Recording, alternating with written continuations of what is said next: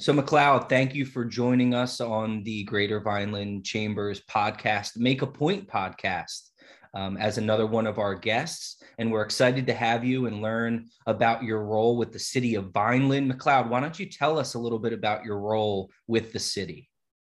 Well, my exact title is Director of the Department of Health. Now, what does that mean? It gets a little confusing for people when they have to deal with the health department because it's an entity that actually has multiple heads. By that, I mean, we have the director, and that's me, and I'm the administrator of the entire health department. In addition to that, we have a health officer, and we have an assistant health officer, and we also have a supervisor of nursing. And each of them has different responsibilities in regard to health and to public health. And depending on what's going on, different people have different levels of authority. For example, the health officer has the ultimate authority when we're in a health crisis, which we are right now, in a pandemic. And in fact, according to the law, a health officer, if there is declared a national or a local health outbreak, he has the ultimate authority to direct all kinds of resources to address this issue. That's something that's in the state regulations. So he oversees, and he's the person that's really responsible for making sure that all the knowledge is filtered through him and conveyed out to the community. So he spends a lot of time on pod meetings and reading documents. His name is Bob Dickinson, and he's really good. And the assistant health officer, Emma, is kind of more a hands-on kind of person. She's been spending pretty much all of today and almost every day on the phone. Right now, she's kind of managing individual outbreaks that we're seeing both in the school system and also in the city as a whole, advising people what to do. My role is much more administrative, although I'm a part of this whole process. But in addition, also under my supervision is the registrar, the Vital Records Division. That is not actually the responsibility of the health officer, but it is mine. And that's to make sure that all births, deaths, marriages, and all those vital records are recorded properly and addressed for anyone within the city of Vineland. So that's kind of those are the main pieces of the health department. And that's kind of how the responsibilities play out. So people get a little confused. Well, if you're the director, then aren't you the ultimate responsible person? And the truth is that I am, in that regard. I report directly to the mayor, for example, and the business administrator. But when it comes to things regarding a pandemic or a health issue, it's really, I defer to the health officer, and we work very closely together. So I would say we have a really, really good working relationship. And it has to be that way in order for it to move forward and to be successful in the community. I'm sorry to interrupt. I was just going to say, though, that is so interesting to hear, because I don't think anyone really does understand how the health department functions. And I'm really glad you shared all that. I learned a lot in just those few minutes of learning about the health department, because they do assume the health director is managing everything. Yes, and it's interesting that that the health officer does have a certain responsibility to be able to command resources to address a pandemic. And he does have that authority in that regard. It actually gets a little confusing for the public. It gets a little confusing even for people within the city administration to understand that. And the arrangement in Vineland is not unusual. It's actually pretty common. And one of the reasons that it is that usually the health officer and the health director are not the same person is because there are many things that have to be addressed. And if the health officer is preoccupied with a lot of the administrative tasks, he's not able to really focus his attention on the other issues. The majority of health officers, like the one that we have, Bob Dickinson, came into the role by being a registered environmental health specialist. Now, what's that? That's the person that comes out and does inspections for septic, for wells, for food, and all of those environmental issues. On the other hand, our assistant health officer came into the role, although she has an NPH, a Master's of Public Health, she came in from the educational background. And many of the newer health officers in the state are actually coming into the field from that field of study.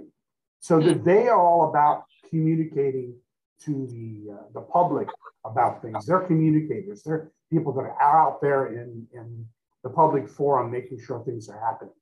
So there's some changes that are going on. And previously, the director, a long time ago, was both the health officer and the director. That was a gentleman by the name of Lou Cressy. And that changed over time. I know the county has the same arrangement we do, and they only recently implemented, I believe that. They did not have a director before. Essentially, their administrator was their health officer, and they recognized the need to do that. Salem County has both a director and a health officer. Gloucester does the same thing, and so do many of the other counties. They have both because there's a lot of things that have to be done.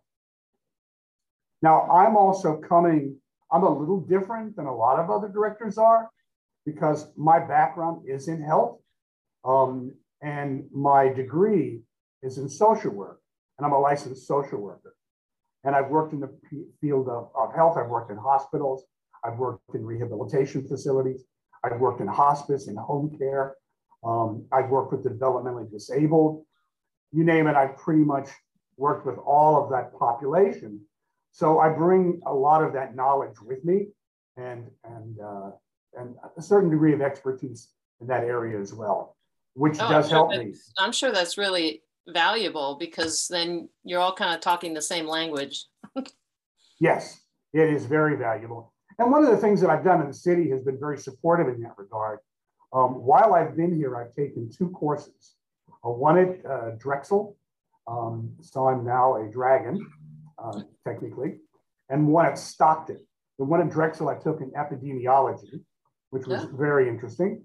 And the other one was in Stockton on environmental, because I wanted to have more knowledge about that, about those subjects. They were areas that I had really a deficit in.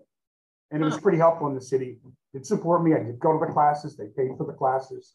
And I was recently asked by Seton Hall University to be a member of their advisory council on a degree program. It's actually a certificate program that they offer.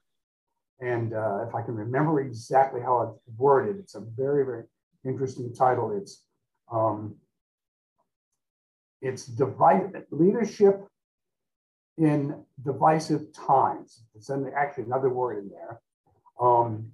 Now, why is it very interesting? It's interesting because I'm the only person, their advisory council is about 50 people. I'm the only person in South Jersey who's on that advisory council. The majority of the people on that advisory council for this particular class are not only from New York City, but from North Jersey and from Philadelphia. And they're people like Steve Adubato. I mentioned not only because you would be familiar with him, but because alphabetically he's the first name that appears on the list. He's the A, right? And there are people on there that are VPs of Microsoft. There are people that have made important positions with some of the banks and investment banking organizations. So, and a wide diversity of people. And I really felt quite honored to be asked. They looked at my background on LinkedIn and thought, this guy might be an interesting addition.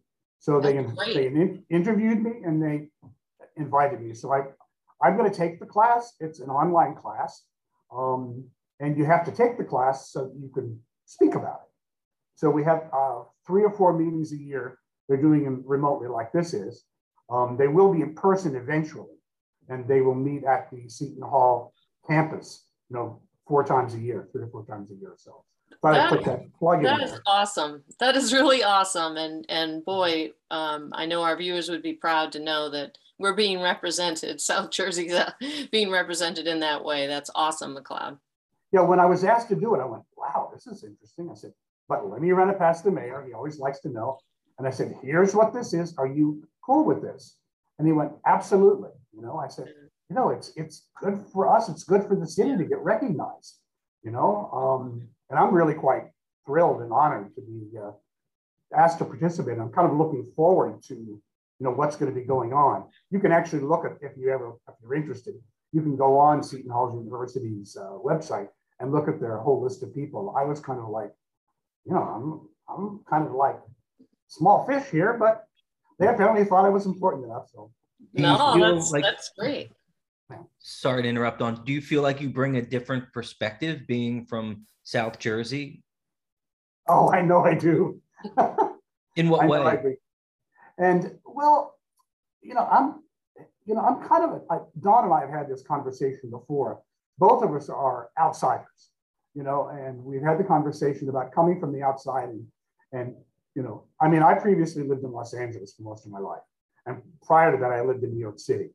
I went to school in New York City. I got my graduate degree in New York City. And I find myself in South Jersey, and it's really very different than living in Los Angeles or living in New York. I mean, that goes without saying. That's kind of a dumb thing to say. Of course, it's very different. But, when I taught at Cumberland County College, where I taught for 9 years, students, I didn't talk a lot about my background, but it would come out from time to time. And they would say to me, Professor, what are you doing here? And I went, you do different things at different points in your life. And I like being here. I like the quality of life here. I think that there's something that I can contribute based on what I've experienced. Now, I can't say that that's always been embraced by everybody, but I'm fortunate that the mayor has embraced it. He's recognized that what I bring, even though it's very different than his life experience, he's recognized that it has value. And it can be helpful in terms of whatever I'm doing. And a lot of people looked and said, well, I was once, when I first got here, someone said to me, these people come from the outside and they're always trying to tell us what to do. So I tend to be kind of careful about what I say, and not being too assertive in terms of saying, well, I come from the big city, blah, blah, blah. That's not helpful for anybody, How long have you lived in the Vineland area? I've lived here 17 years. Okay, so you and I'm hitting my 18-year mark. Actually, this month was my 18-year mark. And the funny thing about that is people think I'm from here now. I've been around so long that now they forget that I'm from somewhere else, which I think is a good thing. But it is funny when I say I'm from Massachusetts originally, and they'll be like, "You are? I thought you were born and raised here." Well, they can kind of tell by the way I talk. Yeah. I mean, you don't have that South Jersey accent, which is, most South Jersey people don't even recognize. Nobody recognizes that they have an accent. When I first moved from New York to Los Angeles, they went, "What's a pocketbook?" That's not a word that they use. And I would use other words and say other things. I'm like, dude, because they were all like surfer guys that I worked with. You talk funny. So I lost that. They're quick to point it out. Nobody can tell where I'm from. We certainly can't tell Don that you're from Massachusetts. You're not saying yas and ahs. No, not usually. Only when I get really tired, I'll say, ka. Right, exactly. Where's the ka? Or wicked. I do use the word wicked a lot. Wicked. Is that a Massachusetts term? It's Boston area. It's wicked. Wicked good. Not bad wicked. Wicked good. Wicked good. I'll have to remember that for my friends that live up in that area. Yeah. I hang out with them from time to time. I have friends all over. which is nice. I'm sure. So what are your goals for the health department in your role? Well, I have a lot of goals, not all of which I've been able to fulfill. Unfortunately, for the last year and a half, close to 2 years, you know, we've been really pressed with the pandemic and not able to do much of anything else. But that hasn't stopped us from doing it. We had a temporary kind of like hiatus of our STD clinic, which we started up again every week in September. We had a long period of time where we didn't do it. So we've got that. I have been very focused on 2 areas, and they haven't always been things that I've been able to do anything about, but it hasn't stopped me from being focused on them. One of them is the opiate situation in the community, and it's not unique to this community, as you are well aware, and the homeless situation and the mental health issues. These are all priorities for the health department. You know, every 3 years, Inspira Hospital has to do an assessment of the community's health needs. And if you look at that, you can see that those are things that are on there. And I've had a number of conversations with a fellow social worker, the CEO of the hospital, who, by the way, Amy, is also a social worker. So we kind of speak the same language and have a lot of the same priorities. And that's been, I think, a really good thing for us to have a really good relationship with the hospital. And the health departments have not always had the best relationship with the hospital. There have been, you know, I think it's on the road to being better. And I think a lot of that has to do with the person that's sitting in that seat, you know, cares more about some of those issues than maybe some of the predecessors did. That remains to be seen. It's not without issues. There are always going to be issues, but it's a little bit better. So those things are priorities for me. You know, obviously, there's an old saying, I use it all the time, that when the only tool that you have is a hammer, everything looks like a nail. So if I'm coming at it from the point of view of a social worker and one whose focus has been in healthcare and in mental health and addiction, you know, those are the things that are going to stand out for me. And those, unfortunately, I don't have to look very far to see them. You know, they're right there in front of me. No. And especially now, as a result of the pandemic, how especially mental health issues have just exploded because of the isolation and all the social impact of the pandemic and what was required of everyone. It's really tough. I still see it, you know, it's really tough for people to get back. And, you know, I don't think we're back, but, you know, getting back into some type of living safely. And I see it a lot. Like, people are very, we all have different levels of comfort and what we're willing to be doing, what risks we want to take. And it runs the whole range. And, you know, everyone has their own story of what they've been through because of the pandemic. So it's hugely impactful. And the social isolation has not helped that.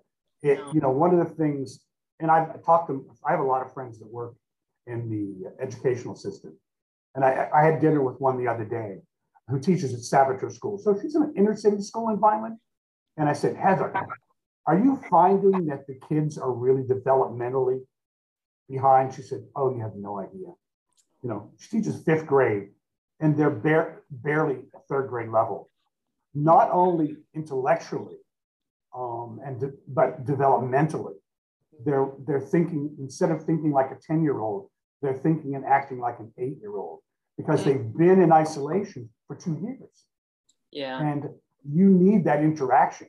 So the teachers have a huge task ahead of them. And these kids have to catch up developmentally as well as scholastically and intellectually. You know, I don't envy what they have to go with. I mean, we're having a lot of issues with that as well. When I mentioned Emma Lopez earlier, our assistant health officer, She spends the majority of her time on the telephone with the school nurses because there are outbreaks in all the schools.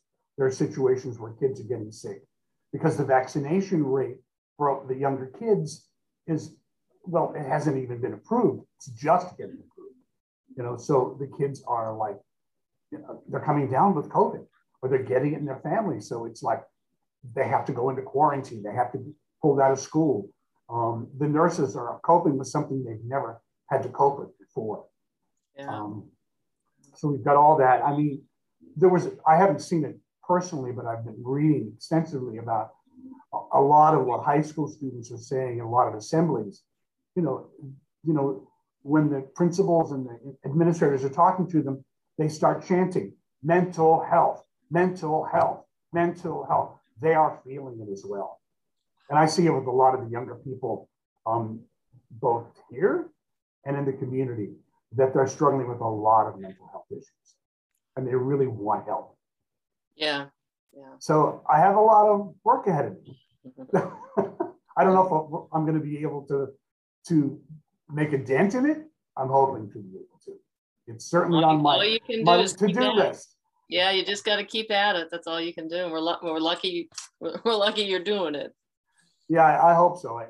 They say that the whole purpose in life is not to be happy, but to be useful. And I embrace that thought. And Einstein said also it's not to be happy, but to do something meaningful.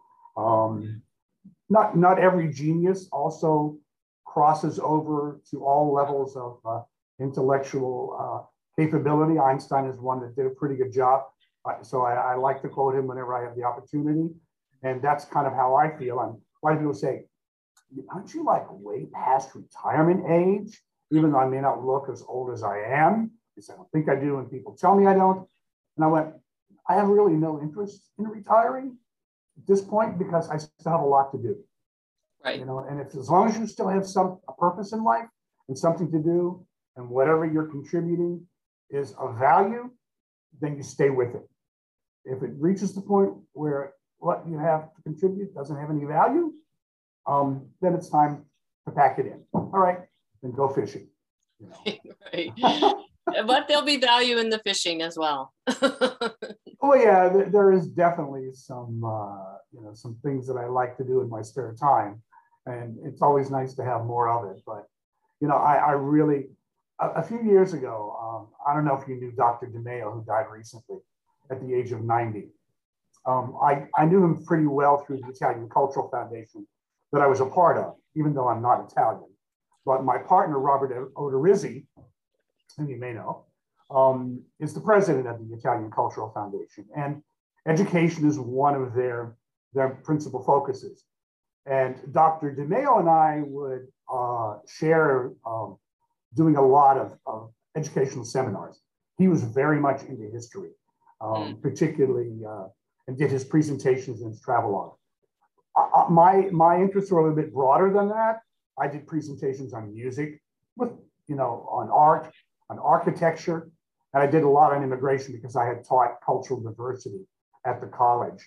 And it was interesting to do presentations on that because even a lot of the Italians in this community didn't really know very much about the multiple immigrations that have taken place.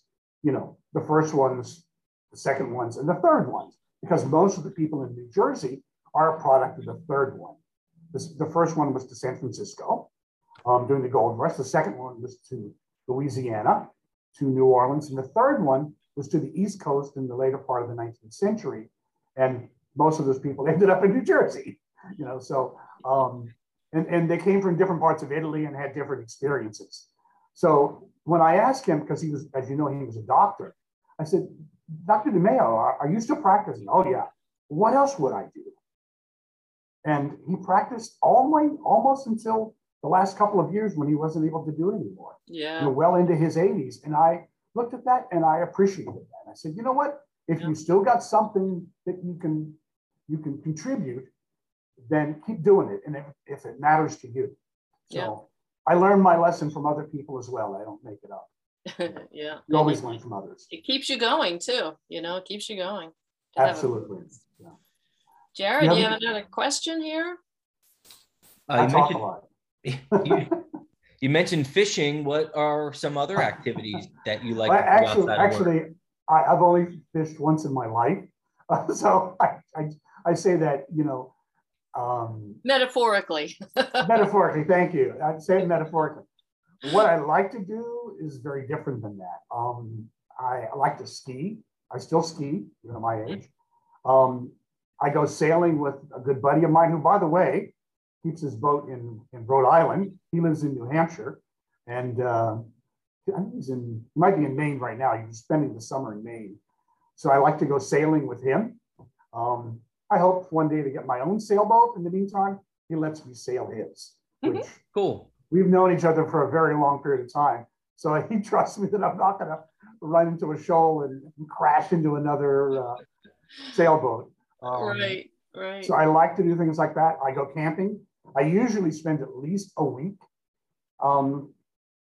away up in the Poconos, up near, actually quite not the Poconos, it's up near Thorpe.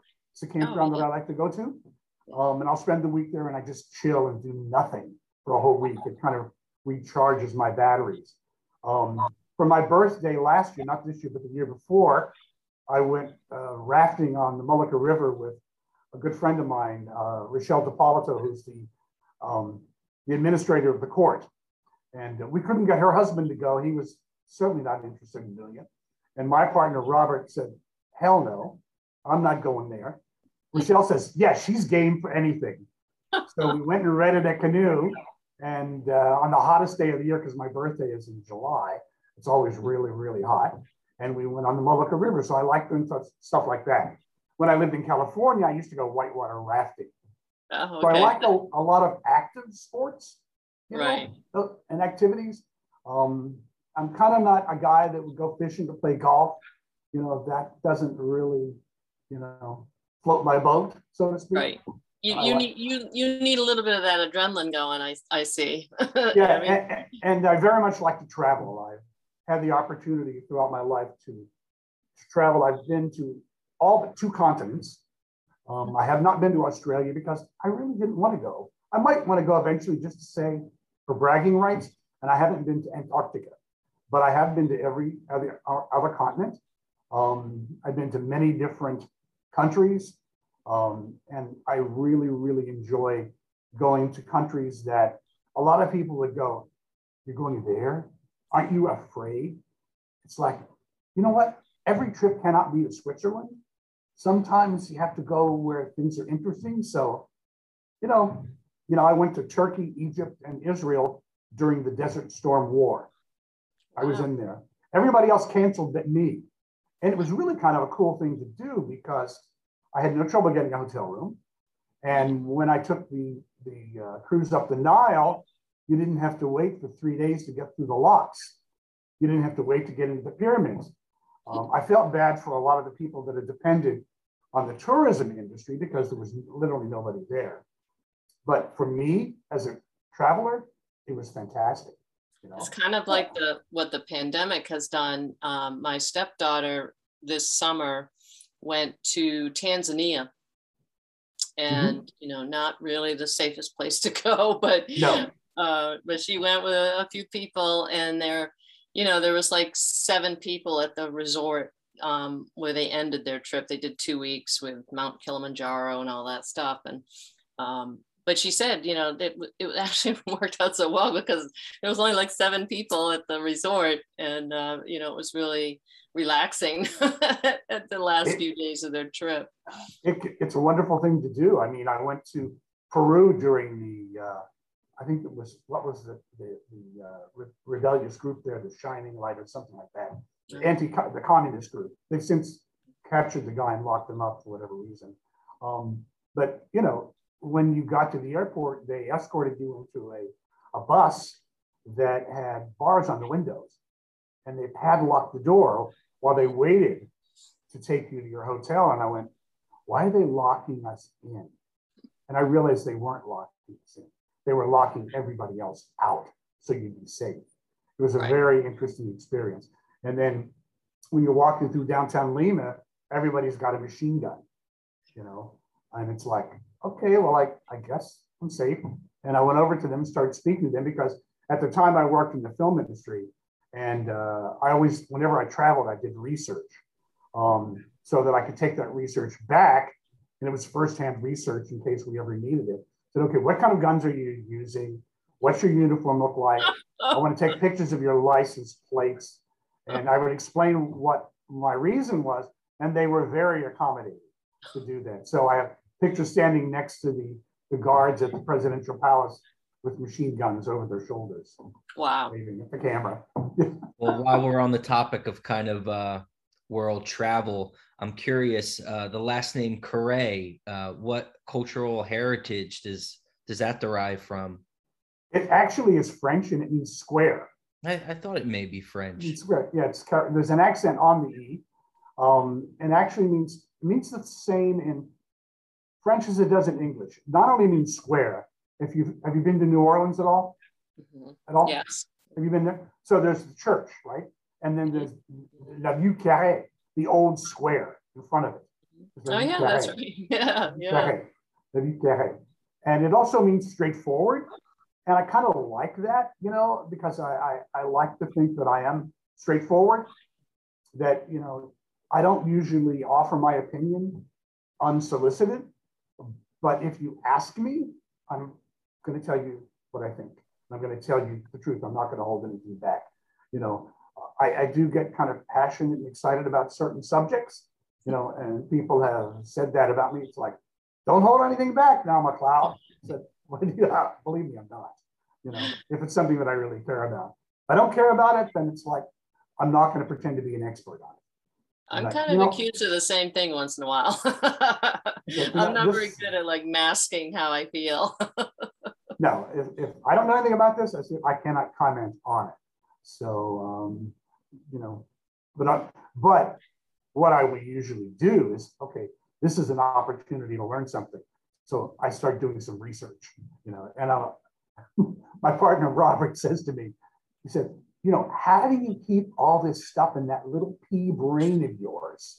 All this information. I forget what I was postulating on at the time. He said, you can't even remember to turn the lights off. I said, that's not important to me. Right. It's not important to me. This other stuff is important to me.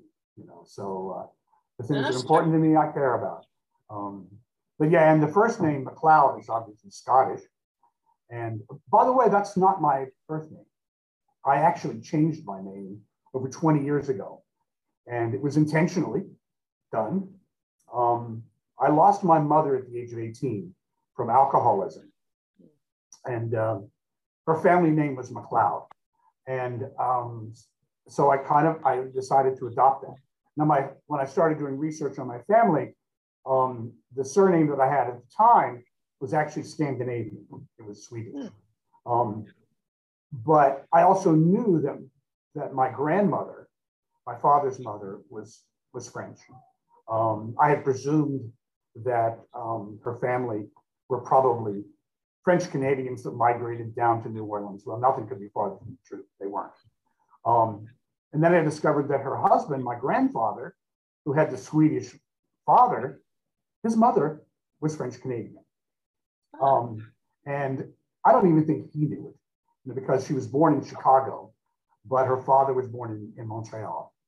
So when I started sharing all this information with my family, they went, well, we knew that we have French in our background, but we didn't know how much it was. It was almost all French. And I thought, okay, my mother always thought she was Irish, and I figured they were probably, part of the mass migration in the 1800s, Irish Catholics. Nope, they were Protestants. There are no Catholics in my family for 400 years. The French were Protestants. They were thrown out of France by Louis XIV and pushed into England, and the English wanted to get rid of them. So they sent them to the United States to be out of the way. And my family came through Virginia, and they were French Protestants, Huguenots. I use that in my cultural diversity class because I don't think most Americans are aware. Obviously I like to push my French heritage because, the French are often derided by Americans. And I like to point out that the United States has never been at war with France. And if it hadn't been for the French, the Revolutionary War would have been lost. It was the French that risked everything in order to make it. And you need to be a little appreciative. Secondly, you need to recognize who some of the movers and shakers are that are in a French background. For example, Warren Buffett's real name is Buffett. The real name for the Rockefellers is Rochefoucauld. And they went to Germany when they were pushed out of France, changed the name to Rockefeller, came here. Franklin Delano Roosevelt, Delano are French Huguenots. And I could keep going and naming more and more and more. There are a lot of French Protestants that have kind of merged into the overall culture. And, you know, am I like one of the Rockefellers of the place? No, my family isn't, but there's some of us that are kind of regular too. And so I think it's something that you kind of embrace your culture. I know, Jared, you're Italian, and I know Italians are very much embracing their culture all the time. They never give it up. Interestingly enough, the majority of my family are Italian. My sisters all married Italian and Eastern Europeans. So I have nieces and nephews that are 3/4 Italian. You know? So we've got a little bit of everything in my family, but that happens to be what my background is. So not to prolong this, but my husband's a genealogical researcher, and he loves, and this is his hobby, but now he's doing it full time because he retired. And he loves to delve into, you know, knowing where you're from, and he found out kind of the same thing in his family over the years, that because they were always Catholic, and that they weren't, you know, they were from Scotland and they were Protestant, you know, part of the Irish, Scott Irish, and that movement. Same with me. Yeah, they were Scots Irish. And a lot of his family members did not want to hear it. They did not want to hear it. His uncles and, you know, a few people were like, no, we don't need to know that. My family actually were pretty open to it. They were like, oh, that's interesting. Yeah. What I also discovered, how I ended up in Vineland, is rather serendipitous, I guess, is that I'm actually descended from the original settlers of South Jersey that were Dutch and Swedish. And some of my ancestors are buried in Bridgeton. I discovered their tombstones. Oh, wow, that's cool. I sort of, you know, they lived in Delaware and they were a part of the Dutch colony before the English took it over. I said, I guess it's no accident I ended up here. I have some roots here. Yep. It's there's always a reason. There's something at work. Yeah, exactly. Very good.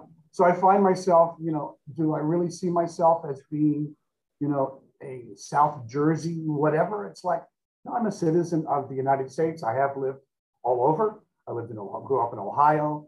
I lived in California. I lived in New York. Now I'm in New Jersey. It's like, I kind of like it all, you know, and I think it's kind of cool to be able to have that opportunity. Absolutely. Yeah. Well, I appreciate the history lesson. I was really into that. You are? My dad taught history for 36 years at a local high school. I kind of got that through a little passion. I'm kind of a history buff, so I kind of like that little conversation we just had. But I know we wanted to talk a little bit about, or had some prepared questions regarding the COVID-19 pandemic. Yes. Would you like me to talk about it, or do you want to ask me specific questions? Well, you know what? Since you can control that message, if there's anything that you'd like to highlight, I'll let you take the floor.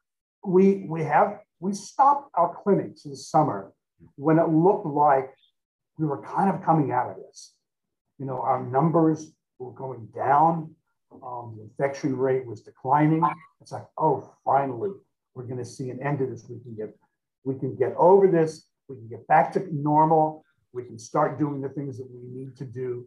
And then we started seeing the Delta variant and ticking up again. And yes, we know that people don't want to wear masks. We know that not everybody wants to get vaccinated. We know that people want to have a normal life and they want to go back to their social gatherings. But there are risks that are involved with that. And you need to be cognizant of that. So we saw a spike up last month. I just checked the data. We get regular updates, and southeast. The state's divided into different sections: southwest, southeast, central east, central west, northeast, northwest. We are considered southeast. That includes Cape May, Atlantic, and Cumberland. And it's like, we moved from moderate to high, but the whole Jersey Shore was high. Ocean County was high, all the way up to Monmouth County. They were moderate on the inland counties, but high, probably because of what was going on at the Jersey Shore. We just moved last week to moderate again, which I was very encouraged about. Okay, it's getting a little better. I know our medical director, who's Dr. Ahrens, kind of fills me in on what's going on at the hospital. And he told me a few weeks ago, well, we're seeing not as many people in the hospital, but not the elderly people that we saw in the beginning. They're younger, but they tend to have underlying comorbidities.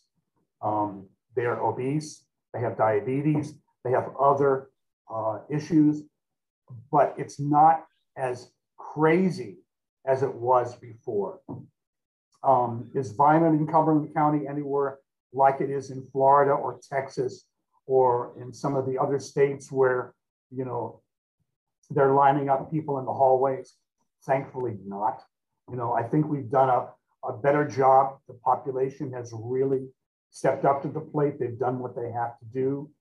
We keep the message out there as much as we can that get vaccinated, wear your mask, keep socially distance, try to limit your interactions with people that are not in your immediate circle. And people have done a pretty good job with that. I really want to see us move from moderate to low. And this is the third spike we had, and it tends to go up, down, up, down. Are we moving from the pandemic to the endemic? We hope so. And the endemic basically means that this will always be with us, just like the flu and colds are. But it won't be so serious that we have to enormously change our behavior. It's something that you might have to get a shot every year, like a flu shot. You might have to be careful the way you behave. We're hoping that it's moving in that direction, but we're very apprehensive because we're moving into the holiday season. And that's when we saw that huge spike last year, which was the worst we'd ever seen. It immediately followed in January after Thanksgiving and Christmas, and everybody got together, and the cases went through the roof. And it's like, oh my God, not again. And then it began to go down, and then it went up again when school started. So we're hopeful with the vaccines being approved for school-age kids that population will now get vaccinated, and they will be, so we can hopefully be somewhat normal again. That's what we see happening, with COVID. But you know what? People want absolute answers. And I said to our health officer the other day when we were talking about this issue and people really wanting black and white answers, and we can't give them black and white answers. I said, it's like we're building an airplane while we're flying it. And that's, the analogy that I use. He rather liked that one. I do too. Sometimes I come up with some things that are kind of brilliant, right? Pat myself on the back. It's true because it's science, and this is something that the human race, never mind the United States, but the human race has never encountered. No, not at all. And it's like, we don't know what this is. We really People don't know. forget. They forget that, or they don't want to listen to that. I mean, our expectation, like you say, is black and white, like, December 13th, it'll all be over, Yeah, we're so accustomed to modern medicine being able to cure almost everything. Mm-hmm. And it's like, well, why can't they fix this? And it's because we really don't know what it's doing. I see it with some people that have what's called long COVID. People that are friends of mine that had the misfortune of catching it, and they go, wait a minute, I wasn't like this before. What's going on with me? They're forgetful. They're they're not able, they're experiencing things that they've never experienced before. And it's disturbing to them. And fortunately, they lived through it. You know, I've known a few people that have died, unfortunately, and including my brother. My brother died in August from it. He lives outside of Pittsburgh. And I'm so sorry. Yeah, thank you. And it's like, it was pretty hard for the family because he's 11 years younger than I am, for one thing. And, you know, he really had a really tough time. It didn't last very long. It went very quickly, unfortunately. So, you know, has it touched my family? Yes, it's touched my family directly. It's impacted people that I've known. I'm sure you could probably, you know, mention a few names yourself of people that you knew quite well that have either been very sick or have actually died from this. So this is, you know, the hardest message that we have is this is no joke, you know, and we don't really know what this is. Just because you had an illness that was pretty minor doesn't mean that the next person's going to be that way. Even, you know, when you have a 10-year-old child who dies from COVID, everybody's really got to be afraid. And then you have a 100-year-old that lives through it. You can't figure it out. I know that is so true, so true. And we lost several family members between Joe's family and mine, so it's been rough, and it is a serious thing. And I'd like to say to everyone listening that the Vineland Chamber website always has the vaccination clinic schedules for Vineland on our homepage, so you can go to vinelandchamber.org to check that out, as well as the Vineland City website as well. And just as an FYI, because I've been asked this for weeks, historically we only administered the Moderna vaccine, and then we got authorization to do the Pfizer, and then the J&J, the Johnson & Johnson. And people say, well, when can I get my third shot? And there's been a lot of misinformation out there in terms of what's a third shot and what's a booster. And the news has not been very helpful in conveying the message. So I'm going to use this forum as an opportunity to clarify that issue so that people, you know, if they listen to this, they'll know what the difference is. That for a long period of time, the third shot was not a booster. The third shot was for people in a very, very select, unfortunately, very small group of immune compromised, people that were getting active cancer treatment, people that had uncontrolled HIV, people who had gotten transplants, kidneys, hearts, whatever. And so they were very immune compromised. They were eligible for the third shot. That's a full dosage. The booster is something else. The booster from Moderna was just authorized last week. I got my third booster, and it's a half dose. The Pfizer was authorized previously a couple of weeks ago, so you could get that from the hospital. We weren't giving it at the health department because we're not always able to store the Pfizer vaccine. We got doses and we had to use them in a very brief period of time because they have to be stored at a temperature that we don't have the capability of maintaining. So when we got it, we were able to do it.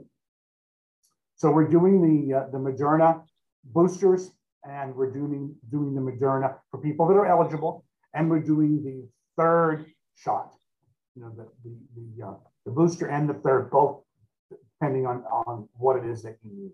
Both are available from us. But we're also still offering the first and second shot for those people that either weren't able to get it, were reluctant, and finally, we encourage everybody, please, we have to get to herd immunity in order to protect everybody. You know, if we don't have herd immunity, we're going to see outbreaks. And it's not 100% effective. We had some people in the health department fully vaccinated. They got a breakthrough case. Fortunately, they were not very sick. They didn't die, thankfully. They were out for a few days. They came back to work.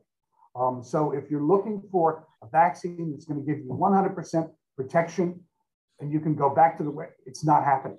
It's not happening. I'm sorry you have that expectation, but medicine does not have that capability to protect us from all disease in all places. This is very well said. The best tools we have. Very well said. Well, thank you, McLeod. This has been a great interview. Thank you. Yeah, I really enjoyed it and loved hearing about all that you're doing and your goals and the exciting things that are coming up with